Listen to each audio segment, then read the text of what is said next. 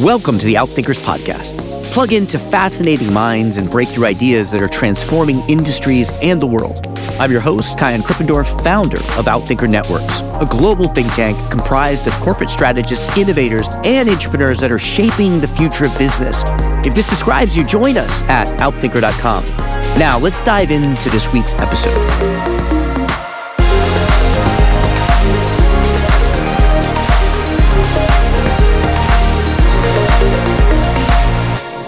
Yeah, so there's this whole concept of communication amongst humans. Somewhere between 50 and 75% of communication between humans when they're having a conversation is nonverbal. And we're getting there with machines, right? Like if you enter your password incorrectly, your phone vibrates. There's a whole emerging set of communications between humans and devices. And what's really interesting to me is throughout history, communication has been a call and response mechanic, right? I say something, you respond, you say something, I respond. But with multimodal, you can be talking to your smartphone or your computer and it's reacting real time. And so now we have this emerging concurrent communication, which really tightens up the communication cycle even more. That was Tobias Dengel, president of WillowTree, a TELUS international company, a global leader in digital product design. He is the recent author, with co-author Carl Weber, of The Sound of the Future, The Coming Age of Voice Technology. It dives deep into the sweeping changes we can expect as voice technology gains traction. In full disclosure, I graduated from college with Tobias and followed his fascinating career ever since. As you heard in the highlighted clip, Tobias's insights will really open up your imagination around the future of human-machine communication, particularly around how voice technology, accelerated by recent developments in AI, have the potential to radically alter the way we live and how companies do business. In this episode, we discuss several topics from his book, including how voice technology offers a significant advantage in communication efficiency and why, therefore, it will drastically improve productivity across our lives and in many sectors. Why this efficiency applies more to humans communicating with machines and not so much the other way around. How our interactions with machines will transition from being unimodal to multimodal, with machines reacting in real time to our requests in multiple formats. What individuals can expect will change with everyday tasks and jobs, and for business leaders, where to anticipate opportunities for adoption of voice technology in your company. How this next technological revolution will mirror the smartphone in many ways and how it will differ. Ladies and gentlemen, Tobias Dengel. Well, Tobias, thank you so much for being here. It is great to see you again, and I'm excited to dig in. Where are you dialing in from? I'm in from Charlottesville, Virginia, where we are headquartered. Oh, great. I've got so much I want to cover with you, so I'm going to jump right in. I'm going to open up with the same two questions I ask all of our guests. The first one, just for us to get to know you a little better personally, I should say to our guests that we went to school together. If anyone sees the recording, we're not recording the video to be transmitted, but we use little clips. They'll see my Penn logo on my shirt, and we both went to Penn together. And so it's really nice to see you again. It's great to be here. Yes. Awesome. So first question, if you complete the sentence for me, if you really know me, you know that. I love The Clash. Oh, I love The Clash. Yes. What's your song? You know, there are so many, but I love Clampdown. I love a lot of the songs on the Sandinista album, which that's some deep tracks there. Gotcha. Lose This Skin is one of my favorite songs off Sandinista. I don't know, it was the first album I ever bought, and it kind of goes, you know, I'm sure there's lots of theories as to how that works in the human brain, but Combat Rock was the first album I bought as a kid, and I am a Clash addict to this day. Wow. This is a topic on strategy. You've led businesses, you've built businesses, especially technology businesses. Certainly you think a lot about strategy and thought about it. Maybe it's not like the central thing that you do, but you are a strategist. So what's your definition of strategy? So one of my favorite quotes is a Yogi Berra quote, and there are many great Yogi Berra quotes. My favorite is, in theory, there's no difference between theory and practice, but in practice there is. And so to me, a great strategy is where theory meets practice. And I'm constantly looking at where the theoretical evolution of technology currently is, but the strategy is how do you apply that in practice for your own business or for your clients? And so that meeting of theory and practice to me is the center point of a good strategy. I like that. So it's not theory by itself. It's not practice by itself. It's the requisite of having both. Good. Perfect. Love it. So let's talk about voice. Why is voice an advantage? So the core reason we all want to use voice interfaces with our devices is it's 3 times as fast to speak as it is to type. And on a device, it might be 5 times as fast. That's why we are so tempted to speak into our smartphones all the time. You see it driving down the street. You see it walking down the sidewalk. The problem is it's also much faster, about 3 times as fast to read as it is to listen. So the core problem with all the voice applications to date have been that we've tried to simulate a human conversation, which is actually not super efficient. What we want to do is speak to machines, but then have the machines either do things or respond graphically to us, read something, et cetera. And this multimodal approach to human-machine interaction is where we believe the future is, and it's going to be the real breakthrough. And so once you get your head around that, then all of a sudden, a lot of things start to open up in terms of how this is all going to work. Fascinating. Well, that kind of blows my mind because I think that most of our interactions we assume are unimodal, that if I'm voice, then I'm receiving voice. If I'm reading, if I'm typing, then I'm receiving. But that makes a lot of sense. Why is this efficiency of communication so important? Because I was reading your book, I was thinking that first we were just grunting and giving symbols, and then we learned a verbal language, and then we learned a written language. And these kind of surges in human development can correspond with these adoption of new communication modes. Could you talk to us a little bit about that? Why is this efficiency of communication important? Yeah, so every breakthrough that we look at in terms of communication is about speed, right? I mean, years ago, communications were about as fast as a horse could move across the planet. That's how fast information flowed. And then we got wired together first through the telegraph, et cetera. And so everything is about speed of communication, but where the human communication with machines has really stagnated is that we're basically still using keyboards that were invented, for typewriters 150 years ago. And because they existed, they've been the primary way. And now we, of course, tap and swipe and use mice, but the keyboard is the primary way. And it's just, there's been no evolution in that medium. And if we've learned anything in the last 25, 30 years of digital, it's that speed always wins. One of my favorite stats is for every second that a page takes to load, a web page, you lose about 20% of the audience after the first 5 seconds. So we're just extraordinarily impatient. The younger generation is even more impatient than you and I are. If you can do anything faster, it's going to win. And when we start looking at these voice experiences, right?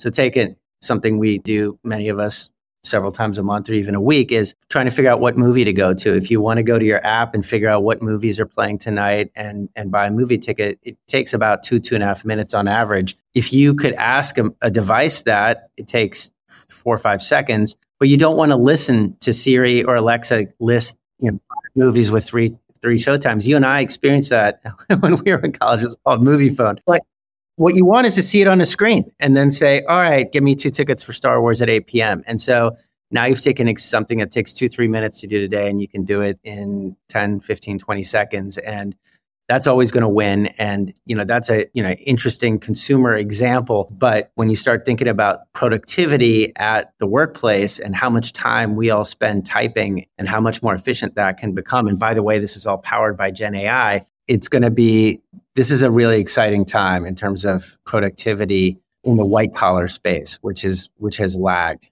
Gotcha. So let's bring in Gen AI, because I'm thinking, way back when I used Dragon Naturally Speaking, and I loaded onto my computer and I had a thing, and it, kind of what has changed since then? And then let's add Gen AI. What has changed since 15 years ago when we had these voice recognition software? Yeah. So when you think about voice recognition is and kind of human interfaces with devices, there are 3 things that have to happen. First is transcription, right? The machine has to turn the sounds that it hears into words. And then the second intent, like what does the user mean by that? And then the third is what's the response, the correct response.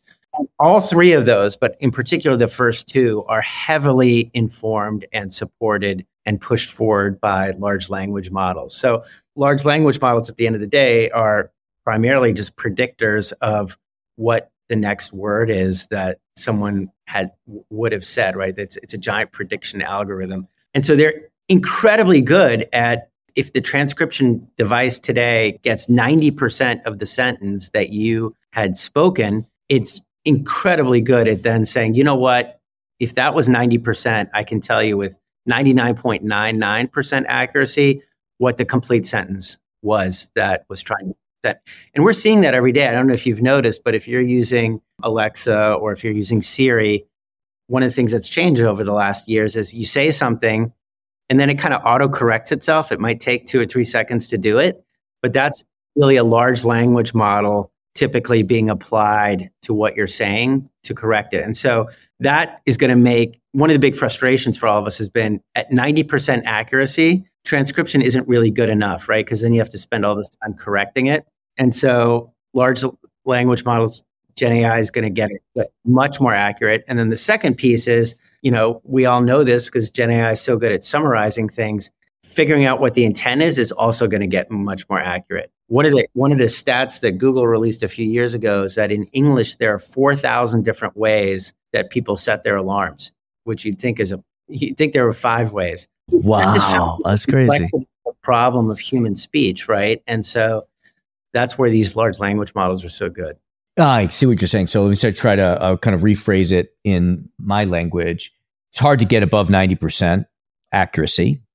But really what you care about is that the machine understands what you mean or what your intent is. And with large language models, we can extract that intent more accurately, even if we only get accuracy up to 90%. Is that gotcha? And what was the third phase? You said the first step was, what was the third step? The third step is then how the machine responds. And that's where we have to graduate from a voice response to a multimodal response. And, there's a ton of work being done right now in conversational design, but a big piece of it is what is the optimal response and what was the translating the intent of the user when they ask what movies are playing tonight, that the machine knows, all right, this is basically an API call. It's asking me show movies between the hours of 6 p.m. and 9 p.m., whatever it is. And so translating that and then figuring out what the optimal response is to that. And so that third piece is also heavily informed by large language models because some of that will be a fluid response, right? I think that one of the big changes that's going to happen in terms of computing is this concept of a fixed page being response is going to change, and it's going to be much more optimized and personalized. And that's, again, an area where these Gen AI LLMs are so efficient. You say multi-mode, and I'm thinking of 2 modes. I can either visual or auditory. Are there other modes? Yeah, so there's this whole concept of communication, amongst humans, some depending on the analysis you look at and you believe, but somewhere between 50 and 75% of communication between humans when they're having a conversation is nonverbal. And we're getting there with machines, right? Like if you enter your password incorrectly, your phone vibrates. So that's a third, mechanic. Or when you're talking, yeah, exactly. And when you're talking, the Siri, the little line kind of changes color. That's visual, of course, but it's not text. So there's a whole emerging set of communications between humans and devices. And what's really interesting to me is throughout history, communication has been a call and response mechanic, right? I say something, you respond, you say something, I respond. But with multimodal, you can be talking to your smartphone or your computer and it's reacting real time. And so now we have this emerging concurrent communication, which really tightens up the communication cycle even more. So as an example, we've worked with one of the large pizza companies. We're working on an app where as you speak, the pizza order is being assembled in the background on the app. And so when you have finished speaking, the order is finished, right? And so Love it. That's a whole new thing, right? Right. In our communication. So super exciting. Right. Wow. I want to ask you a question. I don't remember you writing about this. I don't know if you have any kind of thought on it, but what about nonverbal communication with machines, like just direct brain communication with machines. It's funny. Facebook, Meta, actually did experiments on this a few years ago where they put nodes into people's heads who weren't able to speak. So that was the use case. And they were able to basically short circuit the whole need to speak and process thoughts directly into a machine action. So I think that's where we end up in 50, 100, 200 years. I think at least right now, it requires a probe to be inserted into your brain, which I don't think most of us are ready to do. But that's obviously the perfect state, right? If you don't even need to take your thought and translate it into speech, but probably not in our lifetime. Yeah. Okay. So I want to talk a little bit about the business implications of this. Who do you see wins or loses? Those could be industries. I know you write about when Apple introduced the iPhone, how that led to the disruption of taxi cabs. And that's not something that you would immediately linearly predict. Well, who do you see winning and losing? Yeah. So I think as we've gotten used to over the last 20 years, the big companies, the hyperscalers, are going to be huge winners in this. I think Microsoft in particular is very well positioned because they bought Nuance. And so what's Nuance? Sorry. Nuance is the parent of Dragon. Gotcha. So Microsoft is extraordinarily well positioned because they have the leaders in speech and they have the leaders in obviously Gen AI, and they are in the business of providing software. So they're platform agnostic, so they can provide, technology across the system. So Microsoft's very well positioned, but as is, Amazon, Apple, et cetera, they all have some strengths and weaknesses. Google, certainly, when it comes into these platforms. I would say it's really hard to predict who the winners and losers in any industry are going to be. I would just say that it's a time where innovation is absolutely critical, and how apps and websites, but particularly apps, evolve to be voice first, and how that becomes the first stop for customer service for clients for any company, I think is really, really important. You think about airlines, right? Most of our experience with our airline today is through the app. That is going to get turbocharged through a voice-first experience, right? If your flight changes, you're going to want to talk to your Delta app or your United or American Airlines or whatever app and say, hey, change my flight, do this, and have that happen real time with your app versus having to talk to another human being. And you can use that example everywhere, wherever we are interacting with human beings whose job it is basically to be translators for a need into a system, which is a lot of what customer service does today, or the people that take your order at a quick serve restaurant, et cetera. They're basically just translating your order into a machine, and that step is going to get eliminated. And that's why you see McDonald's, as an example, made huge investments in this space. So you may have already answered this, but just walk me through this scenario. I am a company, I've got a company, I'm an airline, I'm a quick serve restaurant, I'm a car wash company, I'm a publisher, and I bring you in and I say, all right, so where in my company should I be looking at leaning into voice or converting to voice? What's the work plan or the schema that you use to identify and prioritize the opportunities? Yeah, so there's several different use cases, and in the book, the whole second half of the book is about how to find these use cases and prioritize them. But I would put them in a couple really important categories. One is just pure efficiency. Where are humans interacting with a keyboard, right? And how do we make that more efficient? And so that's a huge category of use cases. The second is, where are folks in the field or in their job not in a non-ideal place to use a keyboard to enter information, where they have to do that today, which basically causes an interruption. So, for example, we work with a large beverage company. They've got tens of thousands of people in the field every day delivering sodas and repairing fountain machines, et cetera. They're working with their hands, and it's much more efficient for them to interact with the systems, either like processing orders or ordering parts or finding where their next location is or how many cases of X they're supposed to deliver via voice first experience than having to interrupt what they're doing by pulling up their app, which they do today.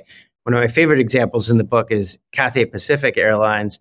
They've got, they try and turn a plane in 8 minutes, got to get cleaned in 8 minutes, people rushing through it. But those people see when there's a problem, right? Broken seat back, 8F. Today, they have to pull up their app, authenticate, blah, blah, blah. It takes them 3 to 4 minutes. In an 8-minute process, that's a real problem. They just launched a voice-first system where the cleaning crew can just process it using voice real time while they're working. Obvious examples in law enforcement where you want your hands available, warehouse work, factory work, retail. There's a big push in retail to have their employees be able to check inventory via voice attendant. So, I mean, that's a whole class of use cases. There's a safety class of use cases where humans interacting with machines and they don't know exactly what's going on. The example we use in the book is one of them is Boeing accidents with the MAX 37 is, that ultimately was pilots weren't able to interact with a device. They weren't able to shut off the autopilot, and voice first experience would have immediately solved that. And that's not, science fiction. Both the US and the Russian Air Force now have voice first cockpits that are being tested and or deployed. And so yeah, you talked about, I thought it was one thing that stuck out to me from what I read is that interactions that don't happen frequently and you might forget what buttons to press, those would be ones that would naturally be susceptible. Exactly. So that falls into the safety emergency category, right, but it also falls into the apps we're using every day.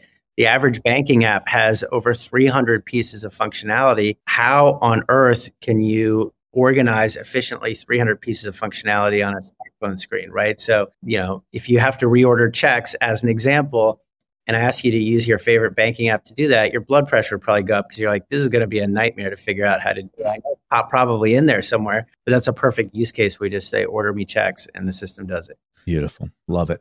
Oh my God, I have 15 more questions and we're at the top of our time with you. So I'm going to ask one more question and then I'm going to ask, how can people continue connecting with you? Is there a past technological revolution or change or introduction that you use when you think of it as an analogy to what's happening here? To me, the best one is the advent of the smartphone. We talk a little bit about the internet, but the internet was such a big change and kind of came completely out of nowhere in a certain sense. But the smartphone is a good one because if you remember, the digital on mobile devices was around for a decade or more, right? We had WAP, which was very basic web browsers that we had in the late 90s already. Then we had our whole experience with BlackBerry that did certain things, but we only used it for certain things because the interface wasn't there. And then all of a sudden, the iPhone launched. There was a new interface and it changed everything. And I think we are at that same point in voice right now where through the combination of conversational AI and Gen AI that makes it good, but this concept of multimodal being recognized as the right interface, the right user interface is going to have as profound a change as mobile did. And I think it's easy in retrospect right now to say, oh my gosh, when the iPhone launched, the world changed. It didn't seem that way necessarily at the time. Felt, oh, now the iPod has, phone functionality. And so I think that's where we are. And that's the best analogy. And just like you said, no one that day said, oh my gosh, Uber and Lyft are going to disrupt the taxi industry. But that took 48 months or whatever it was. Those are the kind of things that are going to start happening real quickly. Yeah, it's brilliant. I think, you're touching on something I've been thinking a lot about. I know Amy Webb wrote an endorsement for your book. She's been on the podcast. And what it kind of started, and this is tangential, I guess, is this stuff is already happening. It's just we haven't named it yet. It's not like you're predicting what's going to happen. It's more recognizing what's already happening. No? Yeah, 100%. It's putting a name on it and categorizing it and allowing us to think about it as a phenomenon in and of its own right. And I think that's how we need to think about it. Is we need to start really focusing on how can we use this technology? How can we use voice in each of our companies and or start a new company? There's going to be so many opportunities. Awesome. Well, thank you for helping us put a name on it, to help us get our head around it and learn where the opportunities are and threats are. In addition to buying your book, which I highly recommend people buy, the Sound of the Future, the Coming Age of Voice Technology. How else can people continue to explore this with you, connect with you, learn with you? Yeah, the easiest way is either through our company website, which is willowtreeapps.com, or on LinkedIn. I'm the only Tobias Dengel on LinkedIn. Really? Oh, okay. Yeah, there's only one of us right now. And so that's where I'm most active and love to connect with folks. Great. Well, Tobias, thank you so much for being here, for the work that you did to put this together. And I really think that you are opening up industries to something, as you say, that is happening now and allowing us to actually name it, fixate on it, and plan for it. Thank you. Thanks for having me. I love your podcast and great to connect again. Yeah, it's great to see you. Thank you.